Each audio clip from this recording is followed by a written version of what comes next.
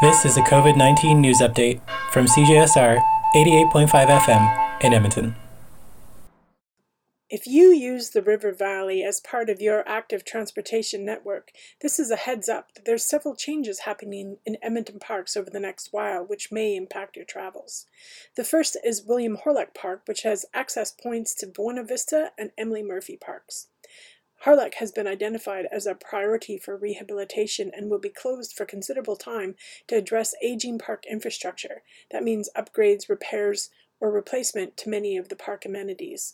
The 10-year rehabilitation plan was finalized in 2019 and will guide reinvestment in the park, and it's slated to start in 2013. The City of Edmonton is also in the midst of negotiating with Parks Canada and Indigenous representatives from Treaty 6 and the Métis Nation to create a national urban park in the Edmonton region.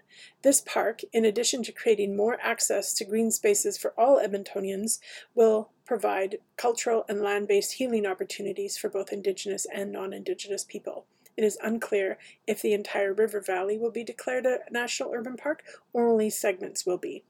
For CJSR, this is Carly Coleman.